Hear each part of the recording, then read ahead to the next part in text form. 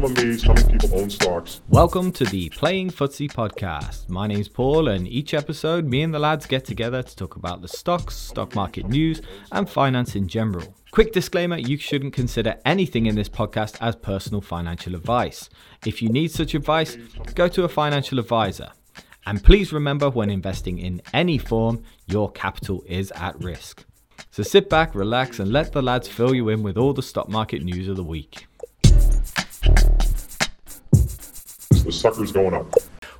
Welcome, everybody. Welcome to the Playing Footsie show. And oh my God, Steve D has got a Playing Footsie hoodie on. Wow. That looks pretty good. I want one. It is pretty good. Me? Why didn't you tell me you were getting one? I wanted one. Because we felt like leaving you out. Oh God, that's not good. That's not good for the future, is it?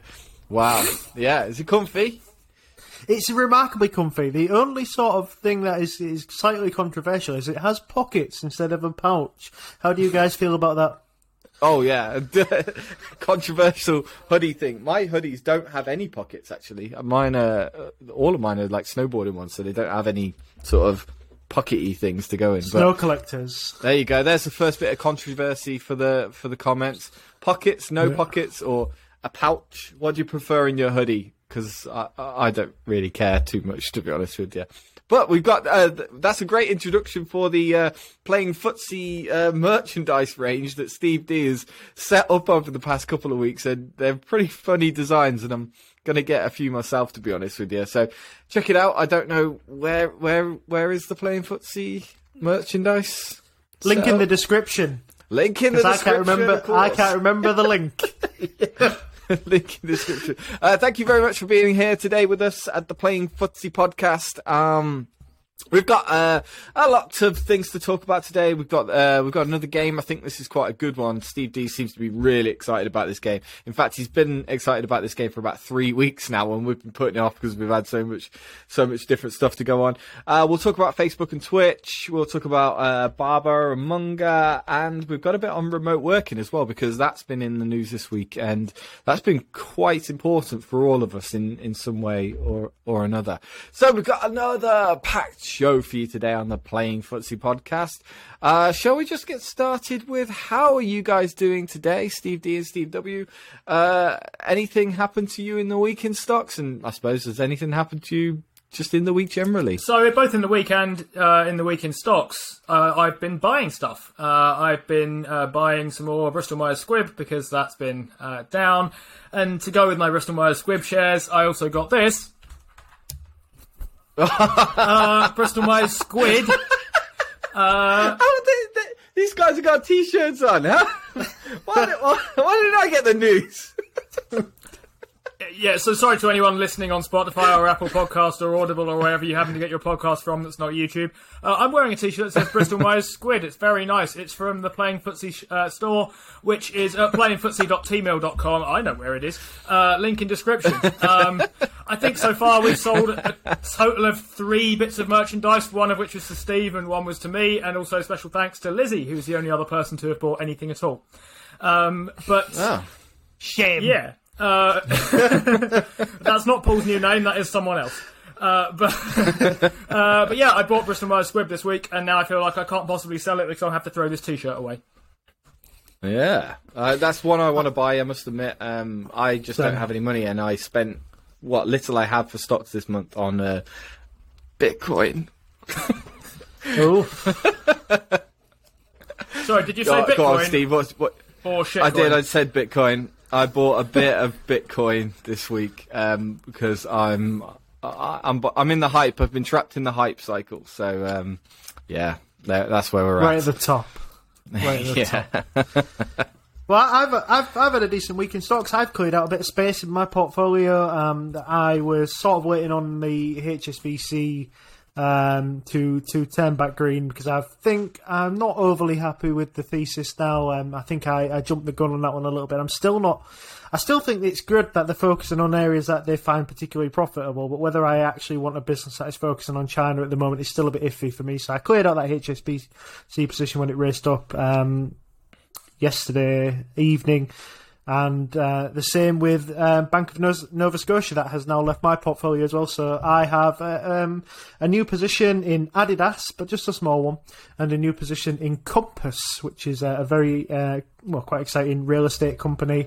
And then I've tried to reduce my losses in Teladoc, my losses in Coupang.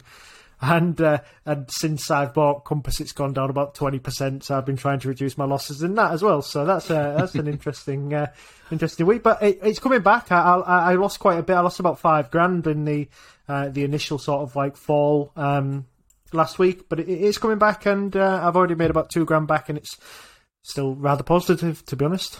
Loads to kind of pick apart there. HSBC, which you probably only entered about a week ago, as far as I can remember. So, Steve, been about a month, I think. The long-term investor turned day trader at the moment. I think we've got Steve D at. And what was the other thing? Oh yeah, Coupang. This is my massive segue into Coupang, being South Korean. I hope it's South Korean. It is South Korean. It is. Yep. Yep. So, has anybody seen Squid Game yet? Not yet. It's on my list of things to watch. Not yet. No, it's on my list as well. Yeah. Yeah, man. It's been really, really popular in the Discord over the past few days. And no spoilers. No, we're not allowed spoilers on the Discord. We managed to get a night free the other night, and we went, fuck it. Should we just watch this Squid Game everyone's talking about? Tough first couple of episodes. It's not very good. The first couple of episodes is pretty obvious, but once you start to get, I think we watched 5 episodes in one night. Once you get to about episode 5, it starts to hook you in, and it's starting to look really good now. So I'm expecting the rest of the episodes to get pretty good. But yeah, Squid Game was the one everyone's been talking about at the minute. Okay, let's move on to the game, shall we? Steve D, what have you got for us this week? I'm actually scared of this one. I'm really scared of this one. This is a game you should be terrified about. A couple of weeks ago, we were chatting off camera, and I told you guys that I had made a new game, and I said it was gross. I don't know whether you remember. So I would invite you two to play my new game. It's gross. Not net. It's gross. Net. So what we're... the aim of the game is that I'm going to give... And we'll let Paul go first. So I'm going to give Paul a stock, and he has to give a range. And I want him to give me a ranged percentage that he thinks Salesforce's gross profit falls into. And then it falls to Steve to say whether we are inside or outside the range. Oh. So, Paul, your objective is to trick Steve out of the range, because Steve is the only one who can get a point first time round. And then, obviously, we switch roles. So this is gross profit margin? Gross profit margin, yes, in percent. Okay. No. Okay. Ooh, interesting. Okay. I like this. Yeah, this is good. This is good. All info is current. I've got it all from Y Charts a couple of weeks ago, but it won't be any different because nobody has reported in that period. This sounds familiar. Are you ready to start? Steve, this sounds a bit like the Motley Fool's market cap game to me.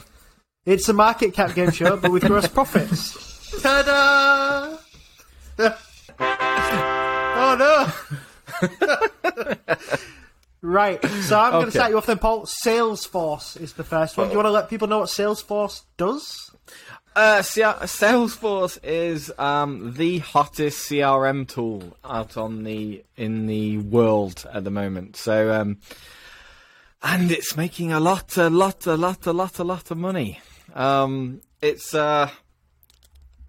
everyone would have seen this on the YouTube adverts and things like that. It's how to make your customer base more fluent and all that sort of stuff. So it's one of those. It's now, I would say, it's crossed into like a blue chip style stock now, and it's been going a lot longer than I thought it had. So so this has a hell of a lot of potential in its gross margin, and I know that it's surprisingly higher than you would think, Steve W. I think it's a lot higher. And it's surprisingly high. So, I'm going to put you down at 55%. Is that range? Gross profit. 55% Sorry, 55 I think it's to outside the range 65%. of 55. Do I get a point for that? 55 to 65% now. Okay, you think you're going to surprise me with that being high. So, Salesforce is a company that I've thought about investing in a couple of times now, actually, because I hear very good things about it. Morningstar are always telling me it's kind of underpriced. I haven't actually looked at its gross margins, but I do associate stuff in this sector, which is basically, I think, software, right? Yeah. As being two things. One, not really something I understand super well, but two, also having massive gross margins, for what it's worth. And they don't always make their way down to massive net margins or operating margins, but I do tend to think they have reasonably low input costs here. So I would go with this higher than 65. So I go outside the range. I don't have to. Do I just say inside or outside, or do I have to say higher? Yeah, You can have a wild stab if you think it's more than that. But I will just outside. Okay, sorry. So I'll go outside. I happen to think it's higher, probably, but I would suggest outside. That is correct. How far off was I? Salesforce's gross margin is 74.5%. So that is a point to Steve. Well done, Steve. Should have made stock. It's so bad. You can't like make it. I made it 10% when I should have made it 20%. I'd have been perfectly fine. I don't know whether you've ever seen the Market Cap game show, but I recommend it, between Emily Flippen and Aaron Bush on the Motley Fool. Just as a side note, he goes like they have to guess the market cap, and he gives her a range that's within $1 of each other. Yeah. And I think he gets it wrong, but only by a tiny amount. Yeah. But anyway, So it's a very good. entertaining show.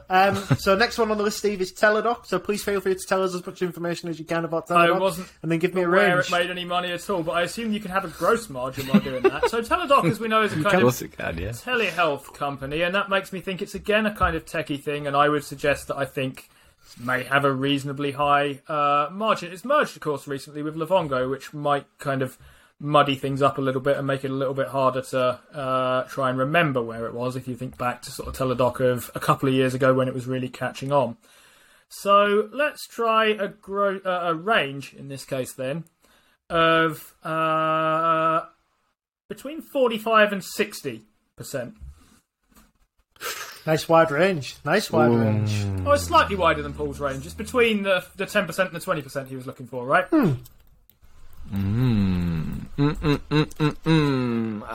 Right. Depends whether it's. I struggle with Teladoc's capex, so I really do want. I think it's low. So I'm going to go with outside because I think it's more like 30. Oh, okay. What range did you go for, Steve? Sorry? Which range did you go for? I went for 45 to 60, I think, is what I meant to go for. So I think if I'm wrong under, though. Or, I mean, I think if it's outside higher. Okay. Okay, so Paul has gone outside, so that is the correct answer, but Teladoc's gross margin is really high. higher than Steve's range. 68.15. You still magically get a point out of that. Good game, isn't it? So, Paul, the next one on the list is 3M, one of your stocks, so you should be able to give a very nice range here. Should. Oh. It just does everything, and very interesting. All right, so 3M makes notes. masks. That's all it does. All 3M does is make masks. You don't need to know anything more than that, I don't think. 3M has huge intellectual property, has something like 1,400 patents that are all still well within range by about 30 years or something like that. So it's got a lot of intellectual property, and I know that it makes quite a big gross margin for a stock of that size. So I'm going to go. I can't remember it. It's 3M, Paul. Yeah, I know. I'm gonna go between 7 and 14 because I can only think of those two numbers right now. That's interesting because that is high. Quite a small range. So you've got a range of 7. Yeah. I get that one is double the other one, sure, but the range itself seems to be quite small to me here. So you got a kind of factor of, I remember it. I remember it was pretty. Yeah, I remember. No, I won't go. I won't give you any more. Alright, so here's what I think about 3M. Pretty much all I know is that they make Post-it notes plus some other stuff. And I think I know that Damodaran said that Post-it notes are a pretty high margin kind of thing. And I think he meant kind of net. So it depends a couple of things now. One is how much other stuff they're doing. And two is how much of it is made up by Post-it notes. And I kind of don't know the answer to either of those questions. But I also think their margins are likely to come down this earnings season, actually. We're looking ahead. We're right on the start of earnings season. And I think they are a company who will be hit by inflation. I'm assuming they haven't reported yet because the banks haven't reported yet. And I assume 3M are after them. So their margin is going to be... I think the margin's going to come down, but I don't think it will kind of be down yet. Gross margin... They must be running a very tight net margin if their gross margin is between 7 and 10. I think it's got to be higher than that, because otherwise I can't see how they make any money. So we're going outside? Yes, we're going outside, please. That is correct. I put a pretty short. What? Go on, It's carry on. very short. Gross margin on 3M is actually about 47.5%. I was trying to trick you because it was a big. Yeah, you said it has business, a but big margin, and then said work. 7 to 14, which put me off. I know. I was trying to play poker then and because I didn't really. I knew it was like over 30, but I was thinking like, it's If I make the margin, my range really small, I could kind of confuse you into thinking it's low. But no, obviously screwed that one up. I bet it's just safer to just go wide margins and play it safe the whole time. The next company on the list is SolarEdge. Oh, no What do you chance. know? Solar Edge. Okay, so like Enphase, but I don't hate them because they make inverters. They didn't steal my money! Enphase didn't steal my money either. Some short seller did, but I can't remember who it was now. I think it might have been. Was it Citron? Potentially. Nah, never mind. Anyway, Yeah, probably. Solar Edge. I think they make inverters. They're based in Israel, and I associate them as being a kind of solar panel company. They used to be on the kind of clean energy ETF, one of the bigger holdings on that. I haven't paid attention to that recently to know where they are. I wonder about this one then. Let's say that's the kind of business they're in. I haven't done any kind of deep dive on them. Let's try and give Paul a big range then for the time being. Let's say Wanker. have a range between, for a gross margin, let's give you a big range that doesn't sound very likely. 0 and 40%. Oh, that's harsh. Because most of that range is useless, right? It's not likely to be 3. Yeah. I don't know, but I don't think it's 3. I don't think it has a particularly high net margin, but I've got nowhere to go on this one. I'm going to say inside, I'm going to say inside. So I'm pretty sure the net margin. I don't think it does that well. But yeah. That's interesting. And it is correct. Yeah, I didn't think it made They have much. a gross margin of 32.5%. It's actually quite a low gross margin, really, when you think about it. It's especially for something with such a high valuation, a high PE, PS multiple. Must be strange. loads in R&D, right? It must be loads in R&D. It's hard. It's gross. It's probably not. You're not losing an awful lot to R&D. It's mostly it's just cost of sales at that point, isn't it? I was thinking So, they're not really suppose, scaled yeah. yet, or are they? Yeah. No, I don't think so. It could be anything, really, couldn't it? I haven't had a dig into it, to be honest. fair enough. Next company on the list is. Would you like to stand up for me, Steve? Oh, here we go. It's God. Bristol Myers Squid. Yeah, I Link in wish the I knew this description. one. What Do Okay. they do, Paul? They just make medicines. They're just another pharma company that's been beat down, and they have quite good financials. So Pay your dividends, we're Paul. all invested in them. They do pay a dividend, yeah. Cheers for reminding me that. But excellent reducing payout ratio on the dividend, even this year, I believe, which has been really good. Nice wide range. Then I'll just give it to you, 30 to 60. Oh, that's annoying. That is a big range. It's also quite an annoying range. So, It's in the Yeah. It's in the sort of It's right on spectrum the of. ball. well, part of it is right. It's a wide range, and I know that one end of that range is nowhere near the right number. The trouble is, I think the other end of the range might be the right number, or near the right number. I think the low end is nowhere near, basically. Because I had a feeling it was... Oh, I thought it was going to be 60-something, which is annoying, because the range stops at 60. So, yeah, Bristol Myers Squibb didn't make money last year, I think, and therefore doesn't have a PE. It's mainly being valued according to its forward one, from what I remember of it. And everyone has an off year, right? But that doesn't necessarily mean the fact that there's no net margin doesn't necessarily mean there's no gross margin, because the reason they didn't make money was because... doesn't mean there's a low gross margin. Stuff. Yeah, was a load of other stuff going on. 30 to 60. I still think it's... do I think it's too low? Or drama, Jeopardy. I'm going to try and read Steve's face based on this kind of thing. He's grinning at something, but I don't know what he's grinning at. Outside. That is correct. Bristol Myers Squibb has a gross margin of 79%. Oh, I didn't think it was that high. It's a lot bigger. Bit bigger than I thought. Biggin. Next on the list is Dominion. Just hold on while I write down bigger than I thought for the copy bit. There we go. A new T-shirt. What does Dominion do? Dominion, Give me a range. basically what it does at the moment is it sells its natural gas pipes to anyone that will buy them off them, most prominently Berkshire Hathaway. And what it does, apart from that, is attempt to turn itself into a green utility. It is the second or third biggest US utility by market cap, I think. NextEra is first. Dominion is listed by Morningstar, I think, as undervalued, which is kind of interesting. But utilities are not famous for having big margins. They're famous for having regulated margins, which generally gives you some security, because if you get inflation like we're currently getting, utilities are allowed to push through that cost to customers. If you get something different, though, and you find that input costs go down, they're not entitled to make any more money. So I would suggest then that they have a gross margin somewhere in the region of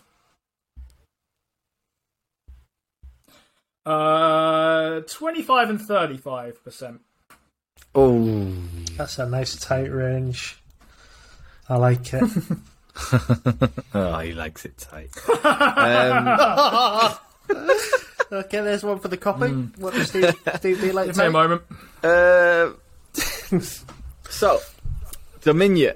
I like that you've gone low, because Dominion is one of the main facts I know about Dominion is that it has the largest offshore wind farm in the US, which hasn't got a great margin on it. So, is it inside that very, very small range? One thing that I'm finding about this game, by the way, Paul, I don't know about you, is that gross margins are not really my thing. I'm kind of okay on sort of net ones, but gross ones are a bit trickier, at least I think, anyway. Yeah, definitely, especially when you can't really figure out what's going into it.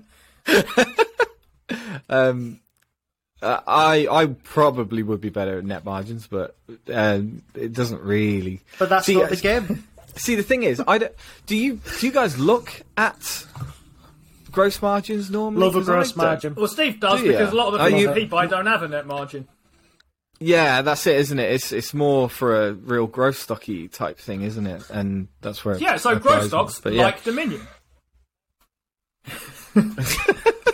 That's a transition stock at best. Okay, let's go. I'm going to go inside. Just for the fun. We have our first wrong answer. I genuinely don't know whether it's really high. I don't know whether it's higher or lower. Is this going to be stupidly high? Dominion's gross margin is just under 50%. Oh. Okay. You've got to think it's cost to sale, so I would assume that your repairs and what have you are not part of their gross margins. Their gross margins are just the costs it costs to send the energy to the person and receive the check. So that is not including maintenance then?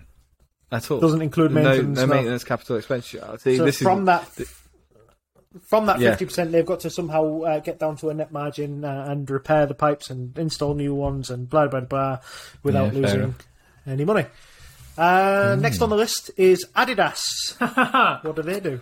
It's me, isn't it, on this one? So Adidas, they make trainers and t-shirts that are not as good as the one that I'm wearing, and hoodies that are not as good as the one that you're wearing. And I believe they're traded on the German exchange. Is that right? That's right. Yeah. Yep. So they basically make sportswear, athletics wear, athleisure wear, I think the name is for it nowadays. And they have a gross margin of. Oh, hang on, it's not me, is it? I think it's actually me. Yeah. I was just letting you ride, so we didn't look stupid on the podcast. Thanks, Paul. I'll get this one. But okay. Let's go. Thank you, by the way, for doing that entire introduction for me, because I've never heard of the term. I've never heard of the athleisure wear. Athleisure. Well, you can tell it's like an American, which means it's a sort of Lululemon thing, I think, that I keep hearing about. What came into my head was that there was a viral YouTube video a few years ago about women in their activewear and how they walk around just all day in their activewear and never actually go to the gym. The activewear song. Yeah, that was it. Oh, people know it. Yeah, Good. yeah, I'm glad people picked I don't know it. How's it go, Steve? No, I'm not singing it. Okay, I'm going to go wide again because I have absolutely no idea. So 50 to 70%. Those are some decent sounding numbers. Okay, I don't think I've said inside for anything yet, have I? And I was tempted to just say inside the moment Paul said I'm going to go wide before hearing what the numbers were. So let's go in for the time, but I don't know about this area and what the gross margins are. That'd have been a perfect one to bluff, wouldn't it? It would have been the perfect one to bluff. Is it in? Yeah. But unfortunately, it is definitely inside the range, but just in 51.8% gross margin. Joking. I thought it was well in. All right, so well done, Steve. It's we'll just keep going for now. Steve, you've got to tell us about a company that I don't think either me or Paul will have heard of. It's ASML. Okay, so ASML, most prominently what they do, I think, is appear on one of our very nice Playing Footsie t-shirts, which is available in various different sizes, but of course it mainly goes up, the sizing on these kind of things. And on the back there's, I think you can get it written with KLA and then a cross through it on the back of it. I'm not sure about the last bit. And the Ted emoji. They make... they're a lithography company. If you don't know what they do, listen to any other episode and just scroll for the bits where Steve starts talking about it. They make semiconductor equipment. They make... basically, they're the only people who make semiconductor equipment of their sort, I think. They have a gross margin of between 65 and 75%.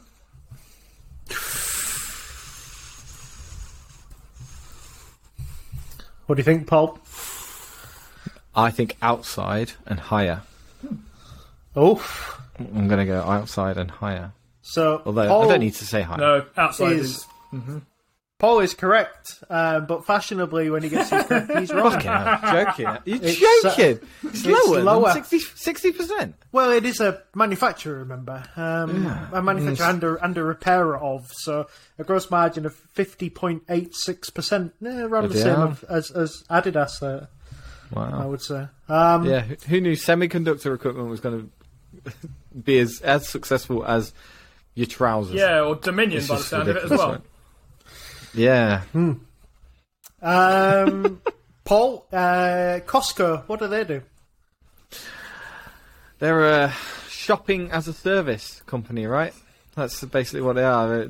Well known for being very low margin on their, as far as their products go. But obviously, their subscription service is apparently very good.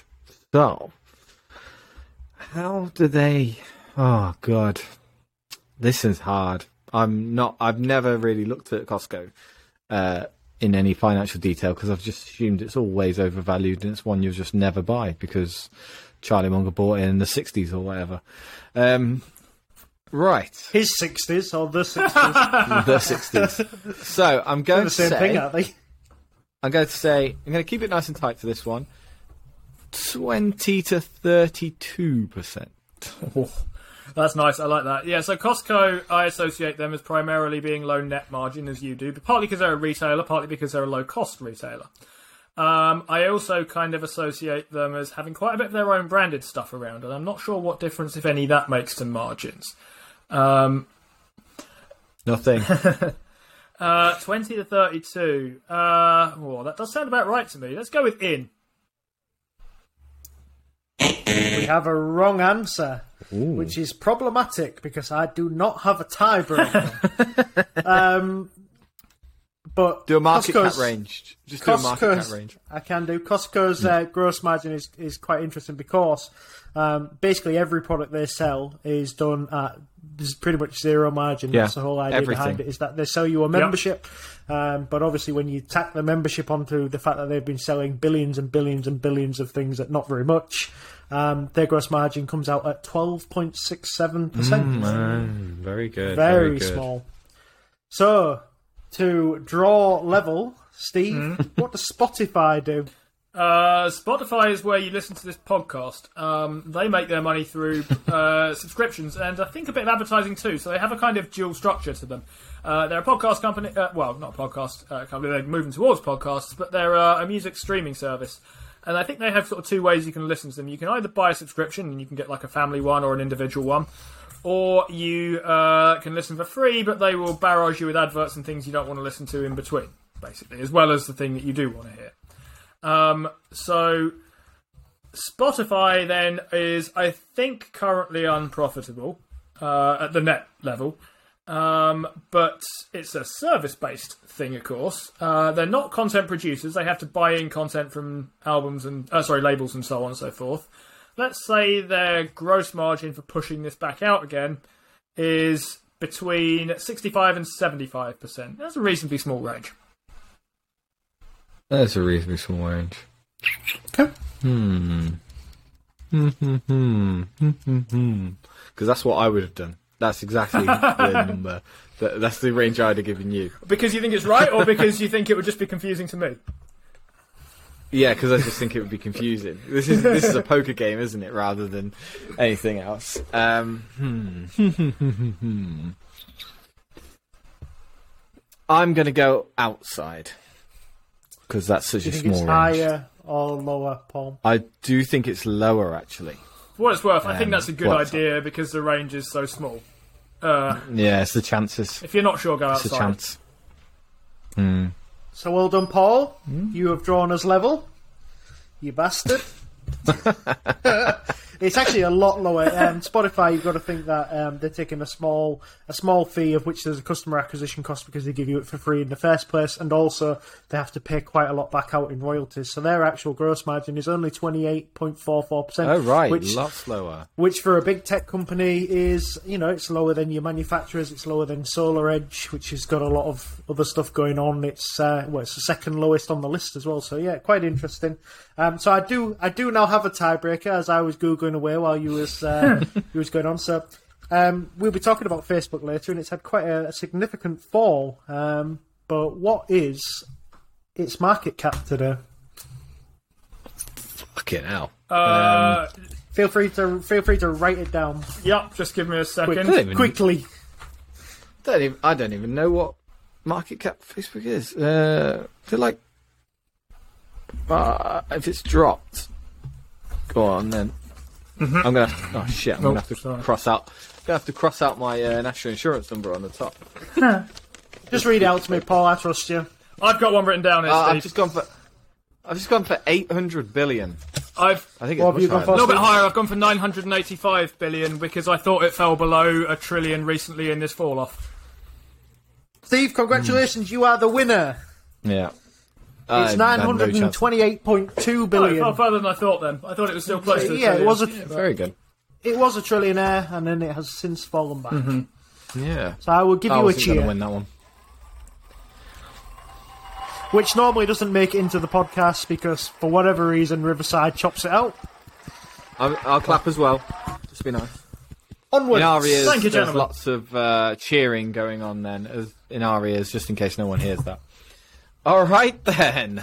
So that game lasted forever, which is quite nice. We weren't sure how that was going to go, but that was enjoyable. Very well done, Steve. That was a very enjoyable one and very tense. 5-4. I felt 5-4. We needed some Who Wants to Be a Millionaire music for that. That was close. Yeah, it's quite a high scoring game because neither me nor Paul knows the gross margin of anything at all. Basically.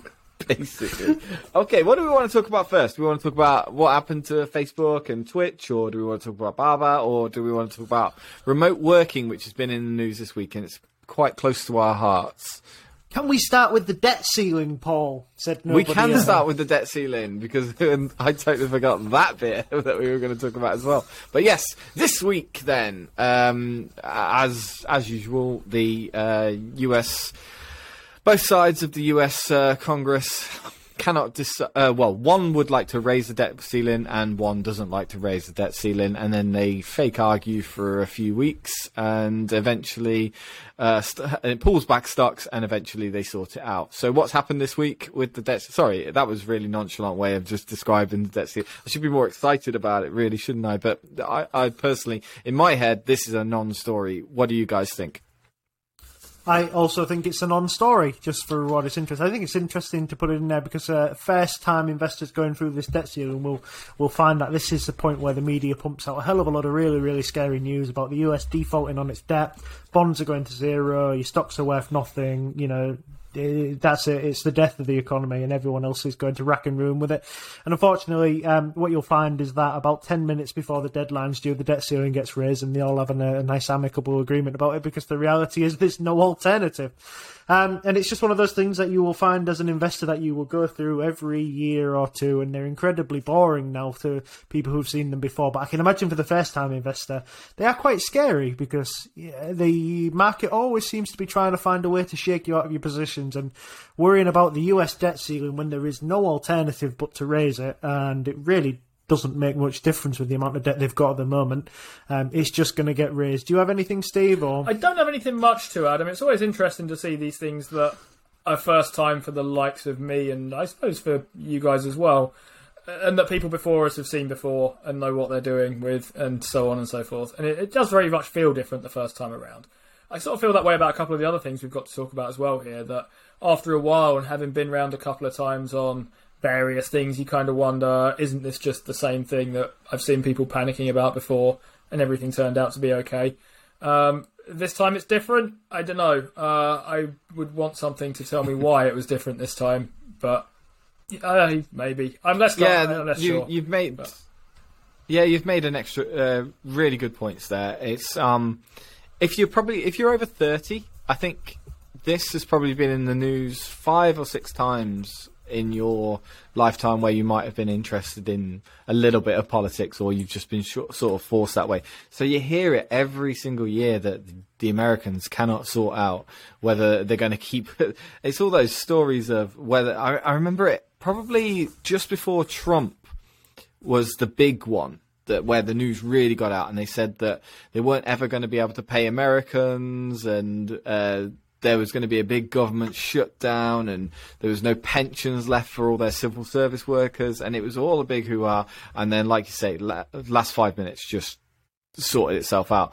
As an investor, I've not been through it, and I've not thought about it, actually, surprisingly. I've never been through one as an investor, and this has just kind of passed me by, and I like this, that I'm getting a bit more immune, and I'm learning a little bit more to not panic and just let it slide. And I've seen my stocks, I think, this week drop further than they have since I started. I think I lost a good couple of grand in the past 2 weeks, and I feel okay. I feel surprisingly okay.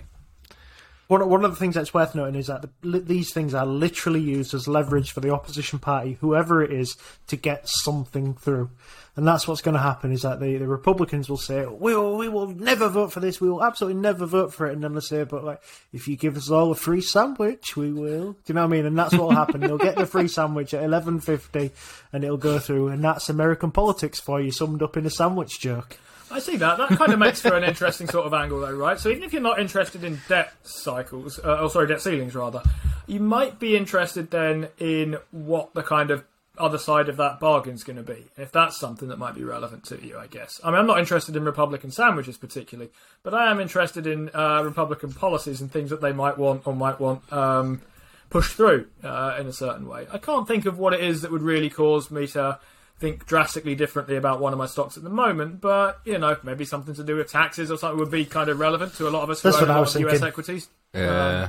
It could be something in the infrastructure bill that's just softening, a softening or that's all it's going to be. It's going to be nothing exciting, I'm afraid, and I think it's one of those things where you'll find that these are the most anticlimactic things in the history of the world, I think. All right, okay, on that anticlimactic note, we'll move on.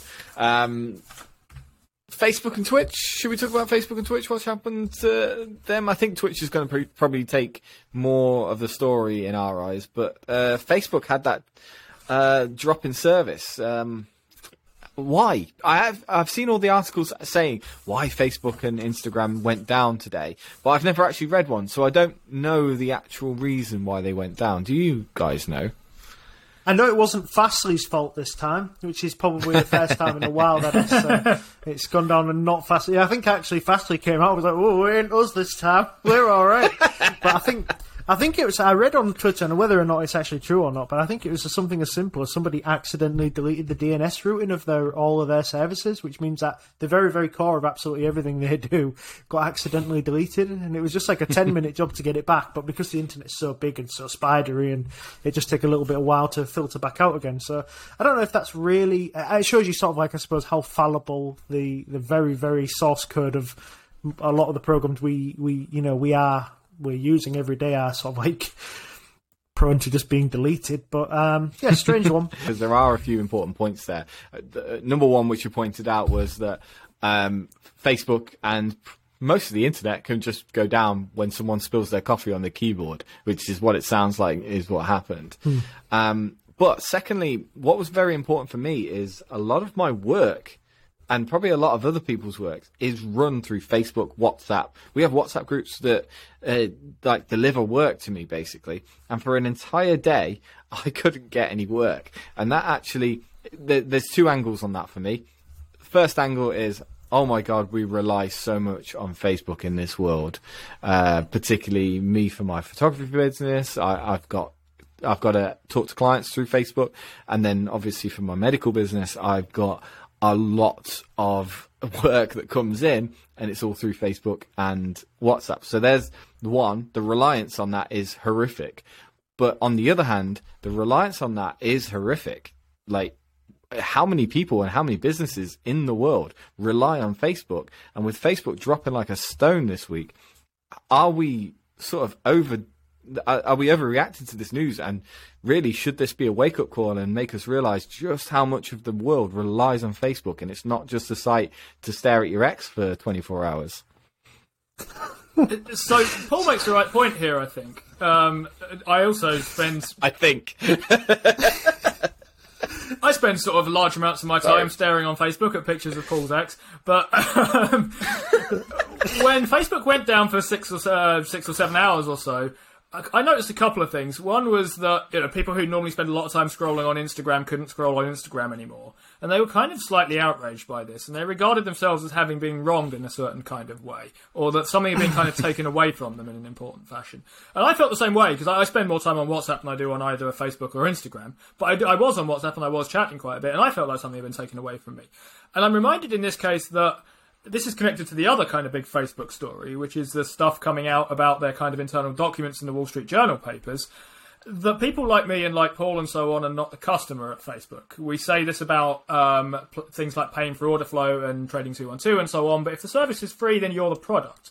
The customers here are advertisers, not the likes of me. I'm the thing that's being kind of offered out to them, right? So they can put their adverts somewhere that I can see them and that I might kind of get fastened onto them here.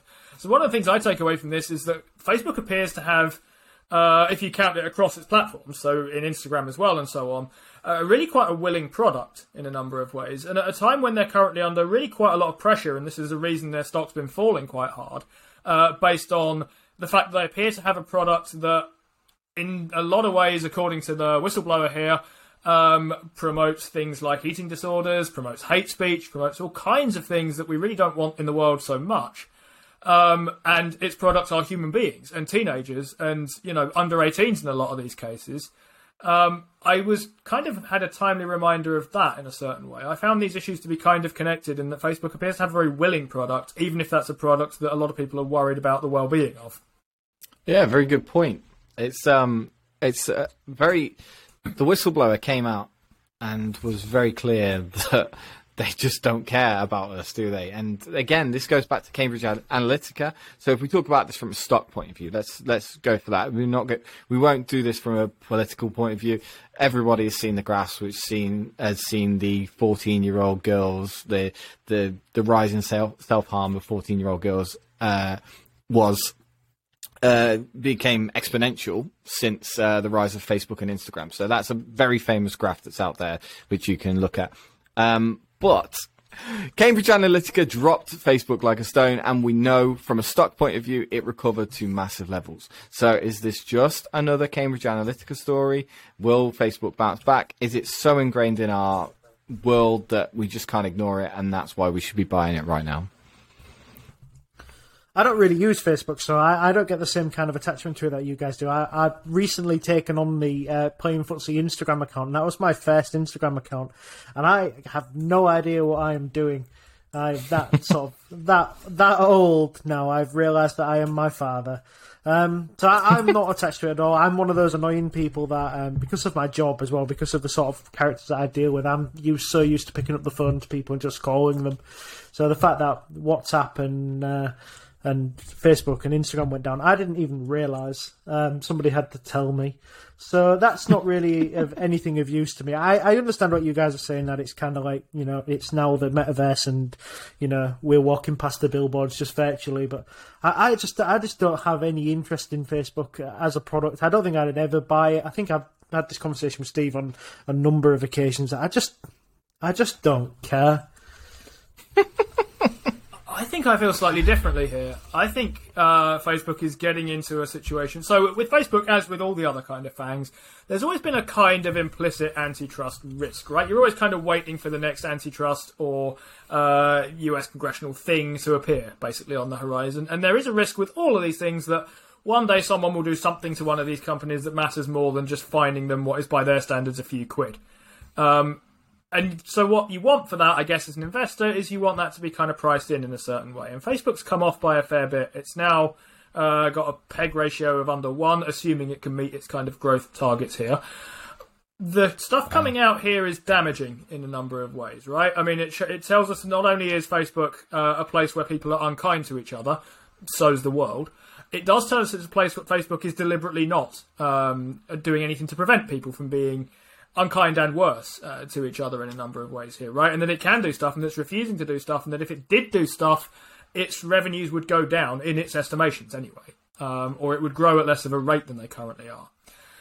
So this is tricky in a certain way. I mean, one to compare this to, I guess, which we sort of hinted at earlier a little bit, is Alibaba, which is also kind of under at least perceived governmental pressure. And the stock has fallen a bit, quite a lot in Alibaba's case.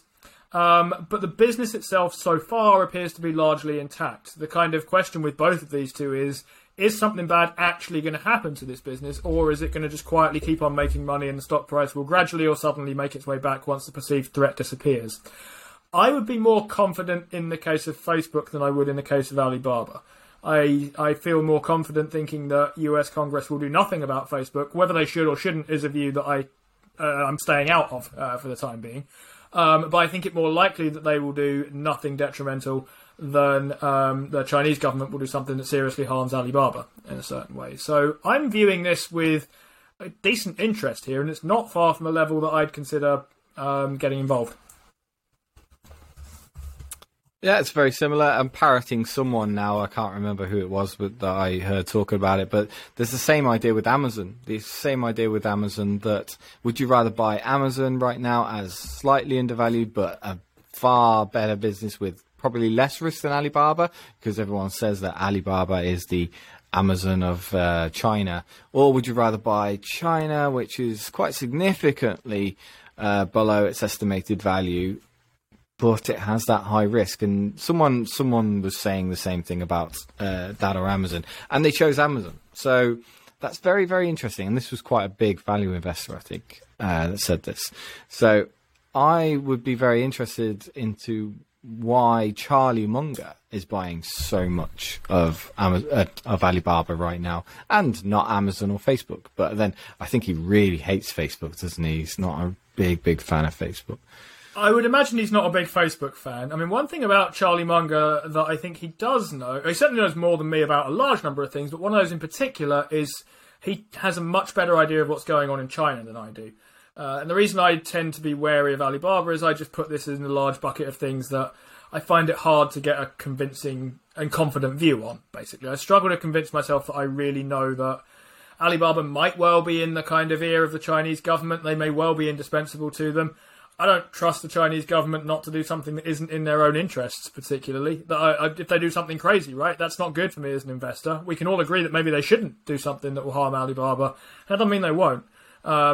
So Charlie Munger knows a lot about them, and I've always, I've long now thought the best reason for buying Alibaba as it fell and fell and fell was that Charlie Munger owned it and was buying it. And that is still a reason, basically. Steve sent me a link to something from the Joseph Carlson show, where I think Ray Dalio was talking about Alibaba and China and so on as well. And basically, Joseph Carlson's case comes down to listen to Ray Dalio, more or less. And there's something about that that's kind of respectable to my mind of a smart person that I respect X is thinking this is a buy, therefore it's a buy. And I wonder whether that's better than trying to work it out for yourself in the case of these things. You seem unconvinced, Paul. Very.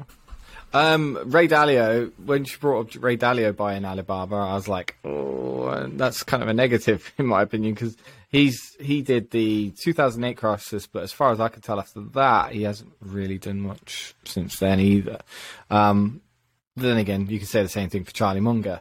But yeah, I agree with you. I think the cloning thing in this case is very, very positive. I think this is the Manish Parbrai cloning case, where you just copy. Well, you don't copy. You take the ideas and the advice of some of the top investors that have ever lived, and you shamefully drop your ego and take the strategy. And I would say that's with Alibaba, it doesn't make me want to buy it, Charlie Munger owning it and buying it, but it certainly gives me more confidence. I think I came to my own decision without knowing that Charlie Munger was buying Alibaba. I came to that decision, but now I do know, and now he's buying more. He increased his position up to 80%. I'm more confident now. I've been buying, by the way. He's an interesting one, Charlie Munger, in that he doesn't mess around in his daily journal portfolio, right? I mean, he's not like someone who might take what is a biggish stake in a company that amounts to sort of only 2% of his portfolio, and if it goes away, oh well, his portfolio is down 2%. What's the worst that happens there? I mean, he only owns about, I think, 5 stocks in there, and Barber's now up to about 20%. So he's always kind of preached the idea of diversifying in order to minimise your risk is kind of not a great idea. What you should do is find a load of stuff, get extremely confident in those stuff, and then back your confidence up with your cash, basically. And in fairness, that seems to be what he's kind of doing here. He very rarely actually doubles down on positions either. Normally he buys a position in one fell swoop. So for him to buy something and then see it go down so much and think, oh, this is even more of a bargain, I'm gonna essentially double down on my position is another unusual move for Munger. So it's another sign that he's confident in the price. And I think that's the issue here, is that if we can take all those numbers at face value, and if somebody came out to you tomorrow and said, all of these Barber numbers, you have checked it, everything about it is absolutely fine, there's no cook in the books here, and and just by the way, China are going to let him off with another slap on the wrist, we'd all be buying it. The problem is that none of those things are true. So whilst I'm happy to see Munger put his money in, and if that makes you feel any more comfortable about it, buy it, I certainly won't be doing. I think it's just one of those things I can afford to miss. Yeah, fair enough.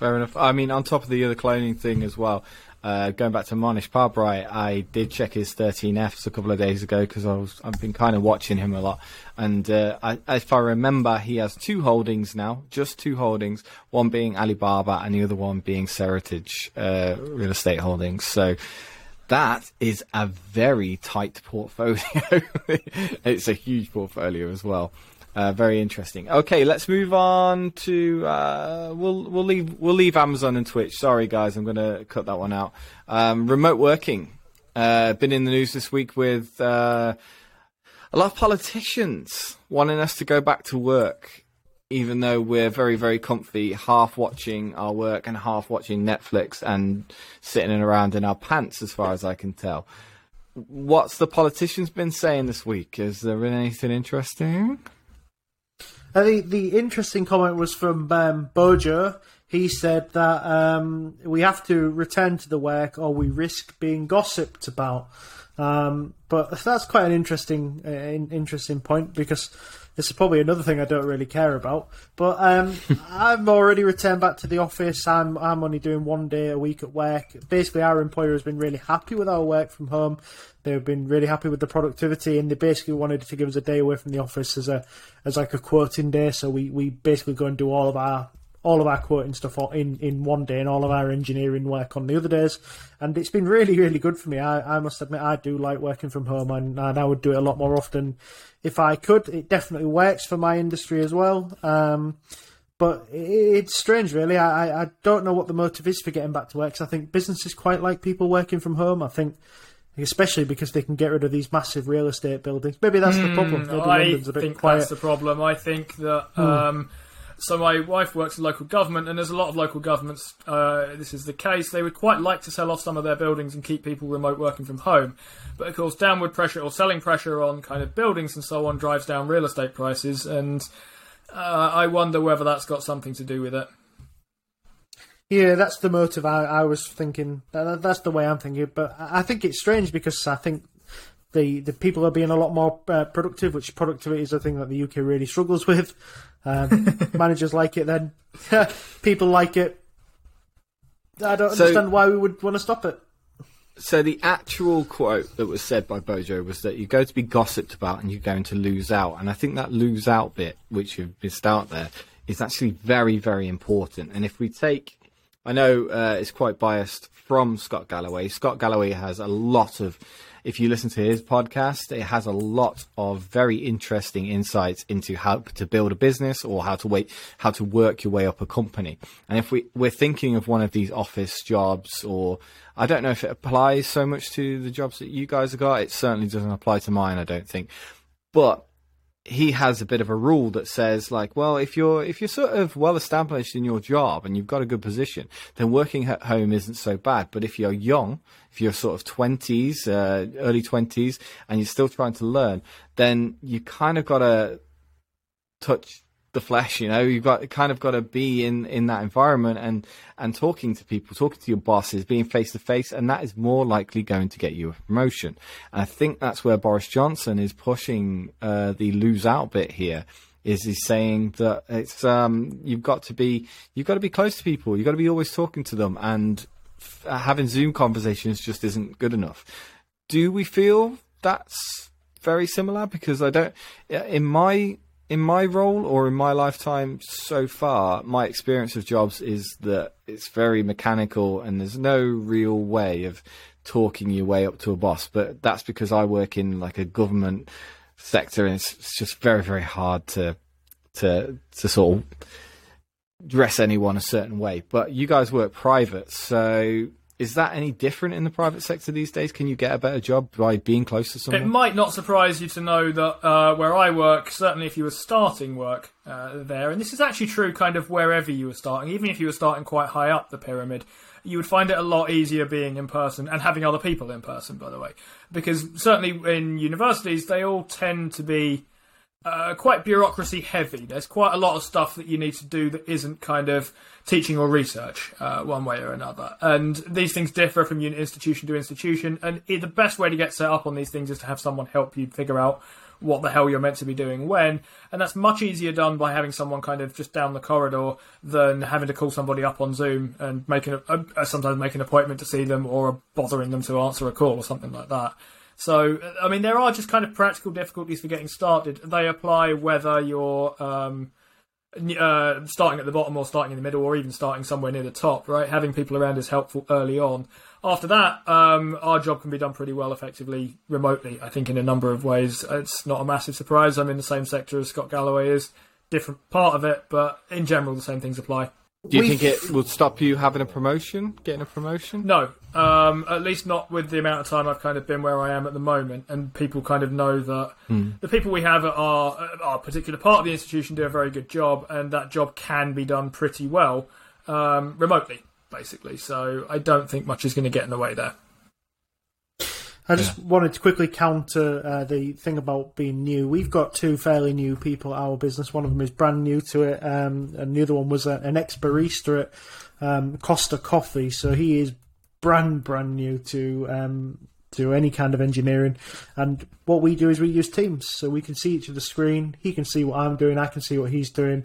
We can both share a screen at the same time, and I can talk him through any of the problems he's having, and he can explain his issues to me and show me where, what he thinks is the issue, and I can usually show him where he's going wrong. So for us, it's not made an issue of remote working whatsoever. In fact, it's probably made everybody a little bit more accessible, because it stops you having to come over to someone's desk and say, like, hey, look, can I just quickly interrupt you so you can come over and have a look at that? It's been a lot better for us, actually. We've got closer to the architects and the structural engineers that we work with. For us, working from home has been a real revelation. Now, it was a shame that we had to come back, but just the fact of the thing is that the industry we're in has a lot of paperwork.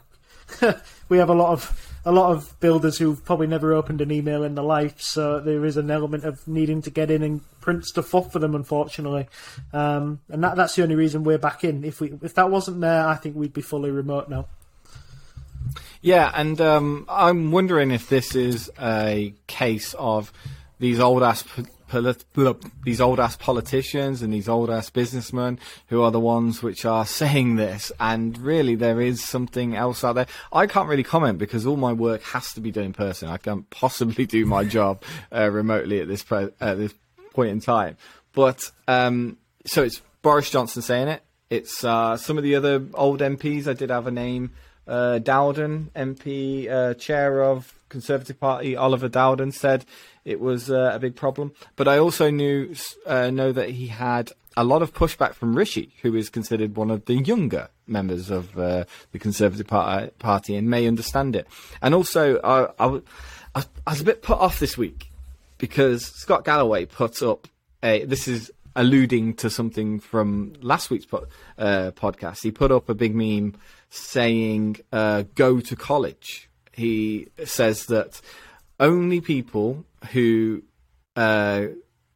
say do not go to college are ones that have made their money out of going to college. That's the meme that he's saying. He's saying that only rich people will tell you to not go to college. And I don't think that's true. And that's really put me off Scott Galloway this week, because it feels like he's pushing his own sector because he's in the education sector. And I don't know, is this just old people?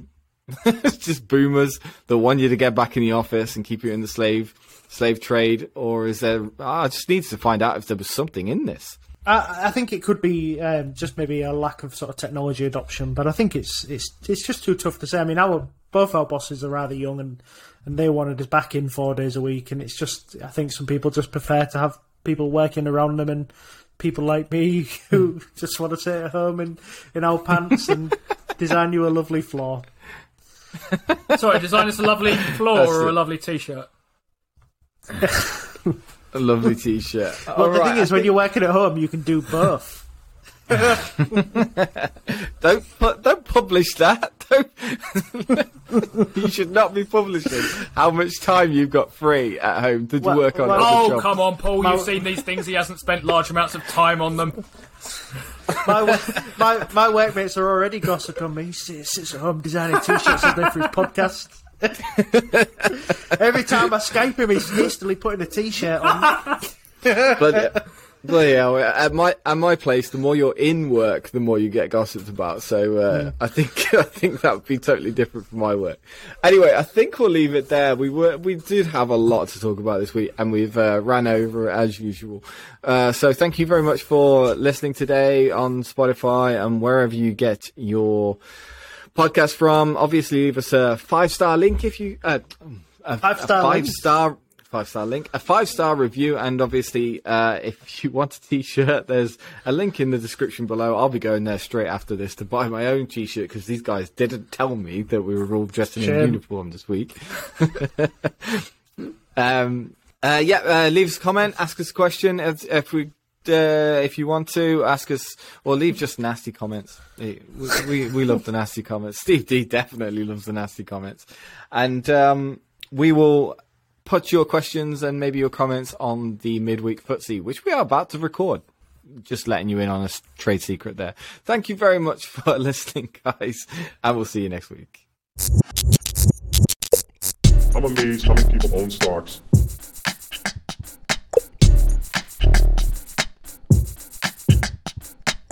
I'm amazed how many people own stocks.